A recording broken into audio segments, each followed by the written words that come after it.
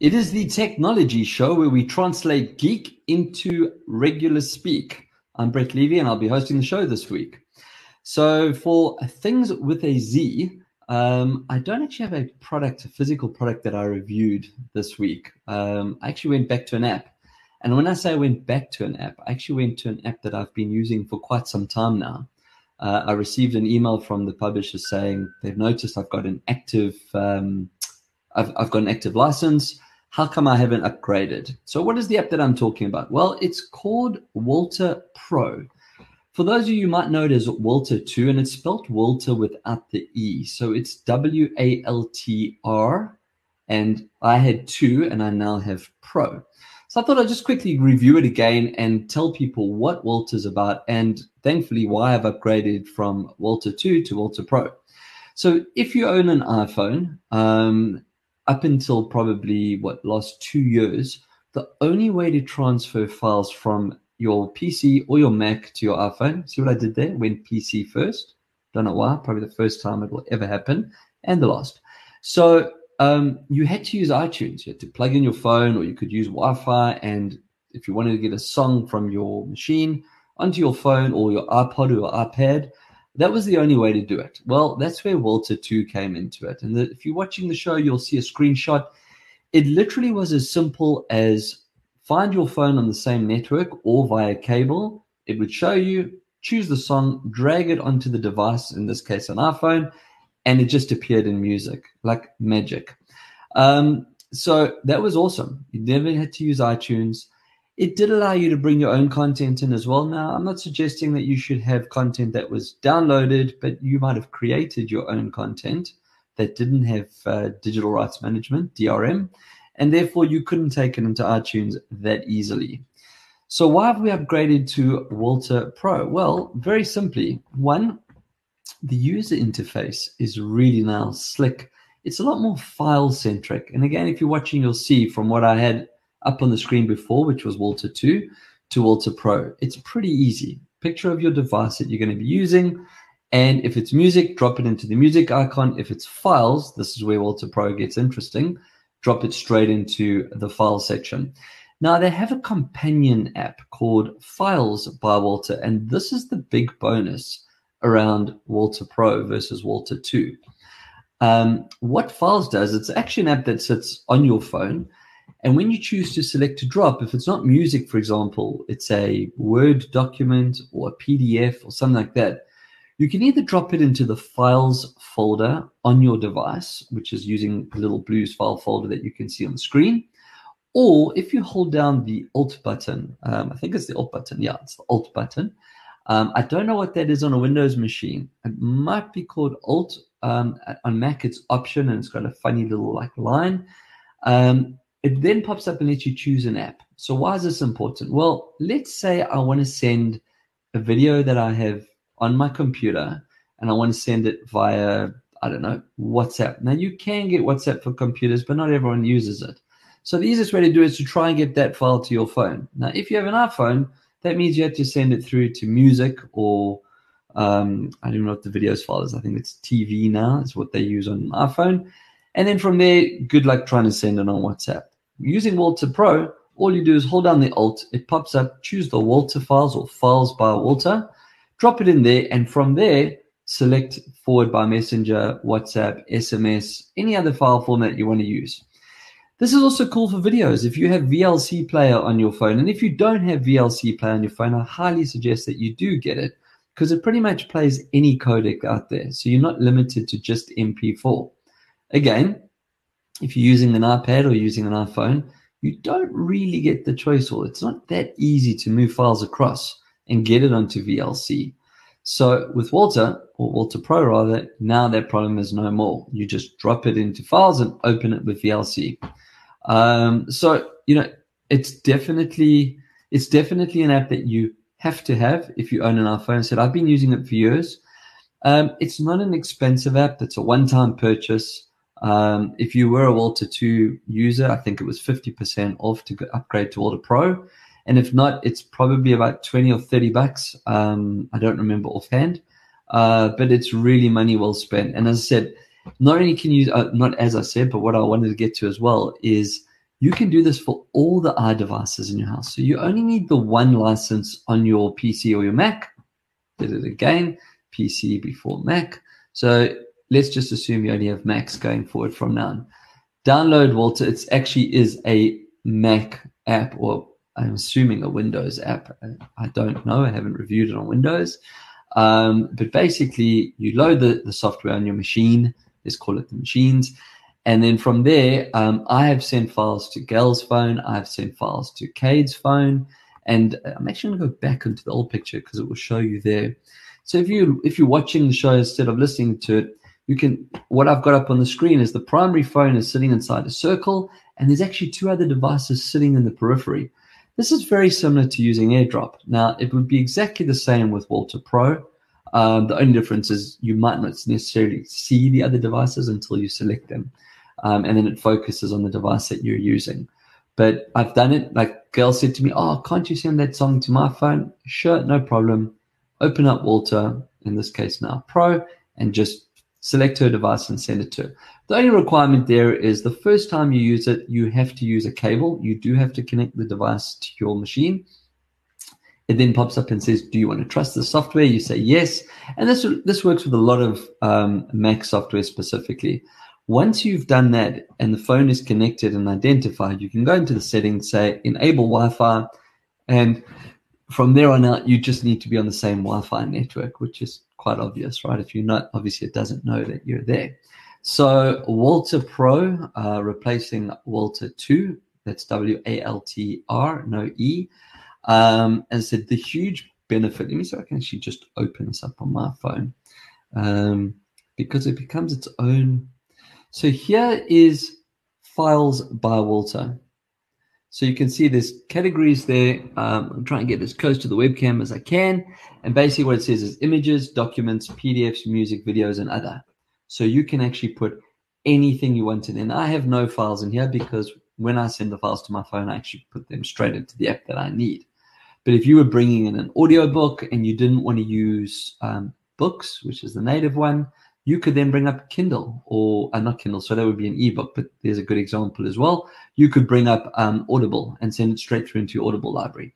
So it's a fantastic tool for those people that don't want to use the Apple Music, the sync software that's actually provided, or going via a cloud and having to then download it and bring it across. It's seamless. I've used this for years. I was actually trying to think of when it was that I reviewed this on the show, but I'm going to guess it's probably 3, maybe even 4 years ago. That's how long I've been using Walter.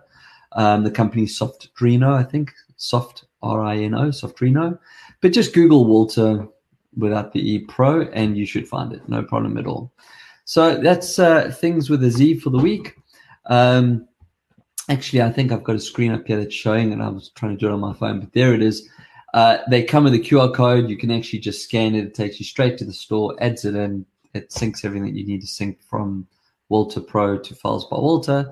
So, yeah, great program. As I said, used it for years. I've upgraded to Pro, and if there's Pro 2 or Expert or anything else that might come out, I would definitely upgrade again. So that's things with a Z for this week. So that takes us on to tech news. What do we have on tech news? It's actually using a new screen. So I've got everything up on one screen, and I've got my webcam here as well. So hopefully it gives a little bit of a better perspective, and I'm not looking all over the place. So we have things with tech news. Sorry, right? Web scraping. So being the technology show where we translate geek into regular speak, let's start off with what web scraping actually is. So a court has now declared that web scraping is legal. This is basically the process when you use bots to extract content or data from a website. So unlike screen scraping, where you're just taking copies of what you're seeing on the images, this actually takes the HTML code and with it, the data that's stored in the databases. You can then replicate this onto another website. And the main reason why you would use web scraping is to actually build up personal data like emails, phone numbers, things like that, so that you can now start marketing those people. So why would you do this? Well, let's say you are Puma and you now scrape Adidas's website and get all the user content and user data that's come off from that site, you can now contact those people. Now, I need to put a caution up there. You can't actually contact those people because they haven't opted in. So the Adidas Puma example is probably not a great one, because I don't think a company like Puma would start doing illegal things when it comes, not that web scraping is illegal. I don't think they would come to stealing data from a competitor and then emailing them or SMSing them without the necessary permissions, especially given that they're a UK company, and with GDPR, that would be a silly mistake. However, the landmark ruling, which made this tech news in the US, has actually found it to be legal. And the main thing about it is the fact that an internet website is actually in the public space. Now, there's been a long-running legal battle, which I think LinkedIn actually started, aimed at stopping a rival company from web scraping. And this is exactly it, right? So LinkedIn is this huge, big platform. I decide I want to go into business and start a rival. What's the best way to do it? Well, find every single person that's already on LinkedIn and bring them across to my network. Now, I'm not necessarily contacting the people on LinkedIn, but by putting them into my new InLinked, if that's what I was going to call it, if you then came on and started looking for profiles on InLinked, don't call your program that name. You would probably get sued for that as well. But you would now find these profiles because we already have all their data, because we know who they are. We know what they do because we've scraped it off LinkedIn, which is where they put it. So the ruling comes on the basis that it was actually not a violation of computer fraud and abuse.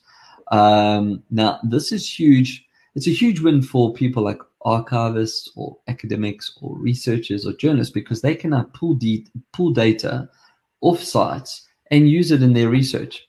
However, this is basically the same as saying, well, torrenting is only for sharing content on a research or historical basis. So I'm sure the ruling will be contested by people that have stuff to lose, but for now, it is legal. And if you need to web scrape, you can do so probably without getting any form of trouble or legal action against you. The only thing that I would caution is that, if you're ever going to be scraping from, make sure that they don't have a huge war chest that's going to come after you legally, because basically, that would be quite an expensive legal case. So I think the main reason why this actually came up to the news is that it's actually sparked privacy and security concerns. So like I used the LinkedIn example, right? If you take a facial recognition company like Clearview AI, they can actually scrape billions of social media profiles and photos. So now your identity is being scraped by another company and put onto, well, whatever they choose to use it for. And you don't actually really have a leg to stand on, because you've put your profile onto one of those social networks, like a Facebook or Twitter, or LinkedIn for that matter. So it is something to concern about. As I said, if you don't want to be found in the public space, don't put yourself out on the public space. That's how simple it is. What do we have next? So MailChimp, talking about suing, MailChimp is being sued. There was a security failure that actually, or allegedly, led to the theft of cryptocurrency from quite a few digital wallets. Now, the person that's brought this up, a man by the name of Alan Levinson, he's filed a charge against them, claiming that him and others fell victim to a very sophisticated phishing attack, which they use a wallet called Trezor. So Trezor cryptocurrency wallets were now accessed, and funds were siphoned. Now, apparently, he lost $87,000 from his own wallet. We don't know how many other people have lost funds from their wallets. I've changed MailChimp's logo to GelChimp, because obviously someone now needs to go to Gel. The thing here, and this is what I talk about all the time. Now, MailChimp is a reliable and trusted email server. I use it. I have used it for clients as well. But it's always going to be the onus on the person receiving the mail. So when you receive a mail that asks you to click on something or log onto something, this is maybe where Alan Levinson and the rest of them are going to lose their case. MailChimp needs to go to court and say, hey, we're an engine. We just supply emails. The fact that someone scraped their data and used that to send an email, and you went and clicked on it and put your code and your password into it, that's probably on you, right? So, or it's probably going to get settled out of court, because that's what happens with all these good things. The lesson though here for everyone that's listening or watching the show is, don't log on to any site that has secure data or data that's important to you from an email or from an SMS. Now, I hear you guys going, oh, Brett, but we get an email from PayPal and it tells us to do this and this. Chances are the email is from PayPal. All I'm saying that is, if you don't want to run the risk of having your data stolen, or in this case, funds, when it comes to a financial transaction or a transaction that requires personal data, rather go to the browser, type in there paypal.com and log in. That's what I'm suggesting. Doing it from an email, probably not a good idea. We've spoken about how you can spoof URLs, you can spoof email addresses. I get 40 of them a day, and I've now just learned how to read them. And most of them are going to come from banks or things of value. No one's going to send you an email asking you to, I don't know, share your horoscope with them, right? So just be savvy. We live in an online world. We trade digitally. If you're going to do a transaction, or let's use a real example. Let's say you subscribe to a company that sends stock tips, right? I'm not going to mention companies. There's a lot of them out there, and I don't want people to get half the sugar. Oh, don't use that company. So you subscribe to a place that sends you stock tips every day. Don't click on the link in the stock tip email. Go to that person's website, open a new tab on your browser, type in the URL, and go in there and sign in and do what you need to do. That way, you're not going to get nailed. It's not going to be a site that shouldn't be there. I'm going to stay with spamming and that for a while, and this is going to be my let's do good for all the people out there that are listening to us. So I am getting an ever increasing number of spam calls. I don't know about you, but I'm really getting a lot at the moment. So I thought I'd do a little segment, and just to give you some ideas or practices to help stop or limit it. So the first one, it actually comes from Gail. She just doesn't answer calls from numbers you don't recognize. Now, this is hard, right? Because if you're a business, it's not the easiest thing to do, because you might be getting a new client that's phoning you. And, basically by ignoring that phone call, well, they might go somewhere else.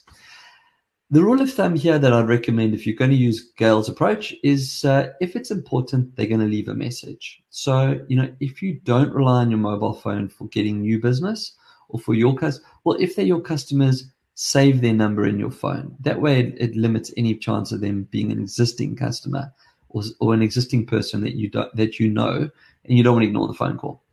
But if it is a new person, or if it's someone that's trying to get hold of you urgently and it's important, they're going to leave a message. I don't know if, again, I'm not sure how it works on Android, but on iPhone, I get a message that says, or I don't actually think it's the phone, I think it's the carrier. I get a message that goes, missed call from whatever the number, no voicemail message left. Or I get a message from this number and they've left a voice message. So then I'll dial in and listen to the message. On that note, you can, with some telcos, set up that your messages are sent to you as text or as quick voice messages. So that's just something to bear in mind. Never, in fact, I'm going to say it again, never click on a link in a spam SMS. So the same as you get phone calls that are maybe like telesales people or people just trying to scam you, SMS is a great way of doing it. SMS has 100% open rate. You have to actually open or engage with an SMS to get rid of it. That's why there are so many spam laws against mobile messaging. It's because the user actually has to do something with that message. So if you're getting a link from an SMS from someone you don't know or someone you're not expecting, please don't click on that link. It could trigger malware. I'm not saying it will every single time, but if you're getting a message from Ozpost to you couldn't deliver your package and you're expecting a package, right? The chances are you're going to click on that link. Like I said to you with when it comes to your crypto in MailChimp, go to ozpost.com.au and enter the tracking number. And if it's legit, it's going to appear. If it isn't, you saved yourself a world of pain. The other thing as well, please also, if you do click on a link, it's going to drop a tag on you while you're browsing. So this means even if you don't fall prey to whatever that action was then, they might be able to serve you another website later on down the line. So just, if it's the rule of thumb is, if you don't know the link from an SMS, I mean, you don't know the person that's seen an SMS, don't click on the link. Also, never respond to a spam message. Okay, so there's times, and I've probably wanted to do it right, where you just want to read them the right act, send them a message wishing them unpleasantries upon their genitalia and all other kinds of wonderful things. Don't do it. What you're actually doing is you're confirming that your number is real and active. And then you're going to get passed around like the party favor at a bachelor's party. So you'll appear on every single spammer's mail list out there. So if it's a message you don't know, delete it, ignore it, don't do it, and block it. And I'll talk about blocking now. So if you really want to make sure the number's legit, type it into a search engine. If it belongs to a company or person, it will actually appear. It will pop up and say, I don't know, company X and where they are and so on and so forth. Right, so now to the part about blocking. So for an iPhone user, it's quite simple. I've actually put 2 pictures up on the screen if you're watching that kind of shows you what you're looking for, but I'm going to talk you through it as well. So let's start off with an iPhone. Open the phone app, then go to recents. It's down at the bottom. Look for the number that you now want to block, and next to it is an info icon. It's a little eye in a circle. Tap the number, scroll down to block this caller, and that's it. Simple. If it's a message, open the conversation with that contact that you want to block, take the contact at the top, go to the info, scroll down, block this caller. So that will now block that number from ever phoning or SMSing you again. They actually don't know that they've been blocked. It doesn't tell them, but you won't ever get bugged by them. Now, the problem is sometimes you do this by error. You can kind of reverse that as well. You just go into your settings and unblock it. So that's the simple thing. However, unfortunately, with a lot of the call centers, they actually rotate their numbers. So the chances are they're going to phone you from a different number anyway. But that is how you do block it. And if it's a person that's phoning you that you want to block, then unless they change their phone number, it is going to block it. On Android, there is a standard way to do this. It may not work on all manufacturers because remember, each Android phone has its own bloatware and user interface. So on my Google Pixel, what you do is you open the phone app, you tap recent, and then you long press on the number that you want to block. And this then brings up a little thing that says tap block and report spam. And you can actually choose to uncheck the box reporting it as spam. But don't. Like if they're blocking you, you're blocking them. Well, the only time you do that is if you're blocking them because it's just someone you don't want to talk to. Doesn't really necessarily mean they spammers. It just could be someone you had a falling out with, whatever. So probably don't block them as spam, but who cares, right? And then tap block. Now, I think on a Samsung, and this was just to show that's a little bit different, what you do is you go to your recent, you tap your numbers, but you don't long hold. So when you tap it, then a details comes up. And in the details, the option, a details menu, sorry, there's an option to block the contact. And that was a screenshot that I actually put up there. That wasn't the Pixel one. So just to give you an idea. Right. What do we have next? Speaking of phones, I actually have to give a shout out to everyone at Zag, specifically Ross. So I needed a new screen protector. And I actually opted for the glass version, which is the more rigid one. I had one on my phone before, which was the gel. So it's a lot softer. There's no right or wrong as to why you go for one and not the other. I just wanted to get it quickly and quite honestly was too lazy to go and find one of the machines that cuts and applies and all those good things. So it's actually quite simple. I've put a picture up on the screen, but I'm actually show you. This is the little tray. It comes in a box like this. And literally what you do is you put your phone in the tray like this.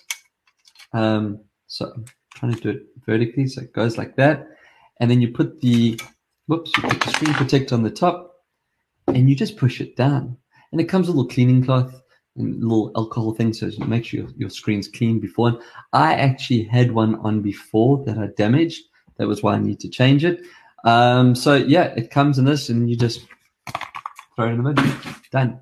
And there it is. It's on. It's awesome and all those good things. So yeah, I've always been a big fan of Zag's products. There's a lot of different brands out there. This is one that I use and have used on all my devices. So if you are looking for a new screen protector, and please, if you have cracked your screen protector, please change it. It's not going to protect your phone anymore. You know, some people say, oh, I had a crack and then I dropped it again. Yes, it can protect it, but you know, you're going to pay, I don't know, what's it, 50, 60 bucks for the screen protector. It's a lot less than $600 or $700 plus to change your screen if you drop it. So, if you have damaged or dropped your screen protector for any reason, please change it. Go and put another one. That's what I did. That's why I changed mine. It's just, there's nothing worse than dropping your phone, picking up. Well, it's great when you drop your phone, pick it up and see that the protector's broken. It's fantastic. It's actually quite a great feeling. But the opposite's not so cool. So we're helping you block spammers, and just a little bit of advice to look after your screen on your phone. Third show in a row, I'm talking about Mr. Musk. So if you don't know that Elon Musk has bought Twitter, you are living under a stone. I mean, I've been talking on the show for the last few weeks about him looking at it, him thinking about trying to get it, him buying a majority share, and now he has it. I know the deal's done, but I'm sure there's probably still a couple of hoops to jump through. It was a $44 billion acquisition. That's like over 60 billion Australian dollars. But the best was in a statement. Musk says he believes Twitter should be a platform for free speech, but former US President Donald Trump, who was suspended from Twitter last year, said he would not be returning to Twitter even if he was allowed to. I think he's still trying to make his Truth Network work. Donald doesn't get many things to work in his business world. He's actually been quite a failure at quite a lot of things. So my money's on Donald coming back to Twitter once Twitter's in Mr. Musk's hands. And it'll be a public statement. And he'll tell you why he did it, because he was awesome and he knew that coming back to Twitter would be awesome and all those good things. Anyway, well done, Elon. So $44 billion to buy Twitter. I'm not sure what he's going to do with it. And for those of you that watch the show regularly, you'll know I'm actually certified. I have my video training badge and my Twitter's training badge. In fact, we did a session just yesterday training agencies on how to use Twitter. So I love the network. Hopefully he doesn't destroy it. Hopefully he doesn't do anything to it that makes it, bad. He said that his reason was to reinstall free speech. Awesome. And to get rid of the bots. Also awesome. But let's see how that plays out. Right. If you're watching the screen, you're going to see a picture of a really nice, cool retail store that looks like, it actually looks more like Microsoft store than it does like an Apple store. But this is the first Meta store. Now, it's cool that there's a store dedicated to selling hardware for VR, right? I mean, that's cool. But my question, sorry, I lost my train of thought. I thought a comment came through there. My question is, why would you build a physical store to promote building a virtual world? Now, just think about that for a second. Meta, wants everyone to live, breathe, play, do in the metaverse. We've spoken about the metaverse before. Roger Lawrence, love your input on this one, mate. We've spoken about the metaverse. We've spoken about all the things that happen in the metaverse, and kind of I'm still on the fence on it. And now they've gone and said, get into the metaverse, buy this cool hardware that's going to help you get into the metaverse, but come into a physical store so you can see it. Anyway, so hopefully the next tweet that we see from Elon Musk reads somewhere along the lines of, now I'm going to buy Facebook and delete it. Anyway, we can only dream. So that was I think tech news. On to RU Game. So this week I actually had a lot of fun. I mentioned a show or two shows ago that I have an Apple One account, and with that is Arcade. So I thought I'd start actually playing and reviewing some of the games that are actually on Arcade. A lot of them are independent developers. And I thought then, given that the Formula One was back in Melbourne last week, it'd be cool to play a car game, just to get into the spirit or stay in it. And I wasn't disappointed. Now, given that this is available on Arcade as part of my subscription, I didn't pay for it, okay? And I paid for my subscription, but I didn't actually have to pay for this game. And this game is amazing. So it's called Gear.club. I'm going to say Stradale, because I'm assuming it's Italian because there's a villa. I don't know what Stradale means, if I'm even pronouncing it correctly. But if you're looking at this, if you're watching the show and you're looking at the screen, these graphics are absolutely incredible. As you would expect with a car game, you buy your cars, you upgrade your cars, you add all the bits and pieces and you race them. Now, you can race as an accelerometer, so you can use your phone and turn left and right with the phone, or you can use buttons and pedals and brakes. It was a super fun game. It's super fast. The graphics were fantastic. You can play it on Apple TV as well, so that was quite fun using arcade on a big screen. And if you're into motor car games, there are a ton of them out there. But this one definitely does stick up there and it holds its own. As I said, if you have an Apple Arcade subscription, you don't have to pay for it.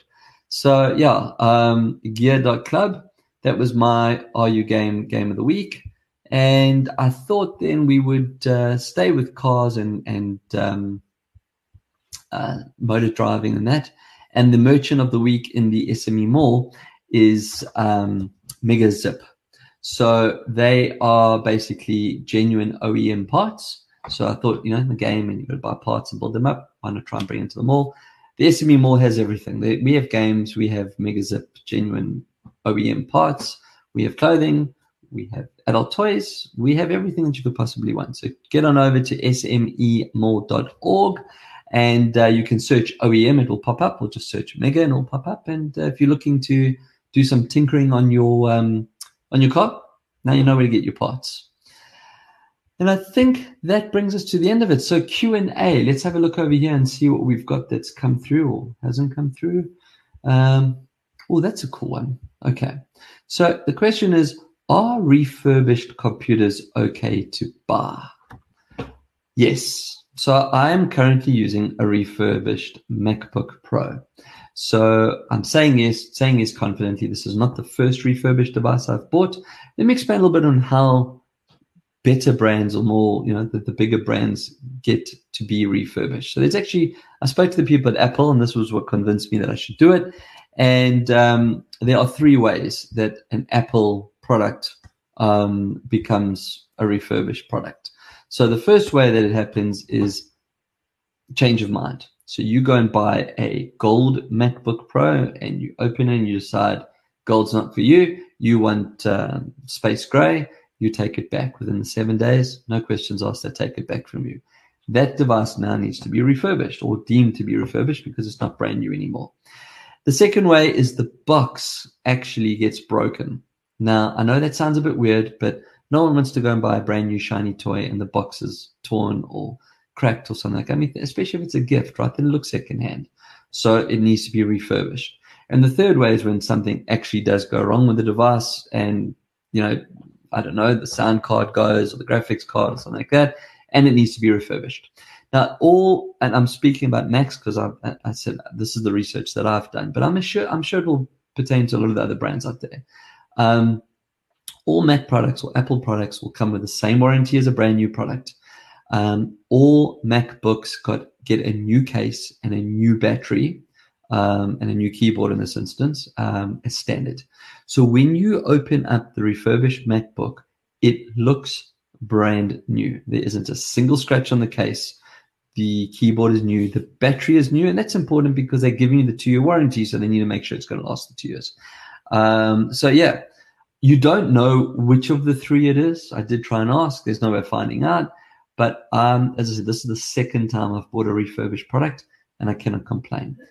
I just want to say though, if you're going to get rid of your devices for any reason, if you're not selling them if you are selling them, please destroy your hard drives. Just doing a factory reset doesn't actually always wipe out the data.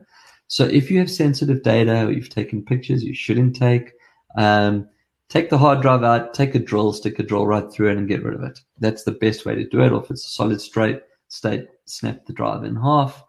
I hear people saying, yes, but then you can't sell it because it hasn't got a hard drive. Yes, you can. They can buy another hard drive. Just discount the price accordingly or go and buy another hard drive.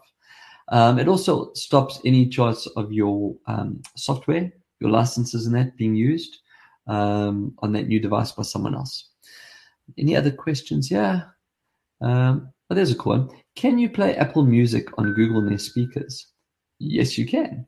So I use, and I've mentioned this a few times, as big a fanboy as I am, when it comes to my home automation, I use Google. Everything in my house is Google. I have Google speakers, Google cameras. I have the Google Nest doorbell, which I reviewed a couple shows ago. So yes, you can. In fact, the command that I say, hopefully none of the devices are listening. Well, let's see if they are. Hey, Google, play grunge music on Apple Music. Let's see if something happens. So there we go. I miss grunge. So it's going to play in the background, and that kind of now might be really loud, or it will bring me to the end of the show anyway. So there we go. You can play it. And I think that brings me to the end of Q&A. It does. So hopefully, we've talked a lot about spamming and security and all those good things. So I guess until next time, keep your screens clean and your knobs shiny.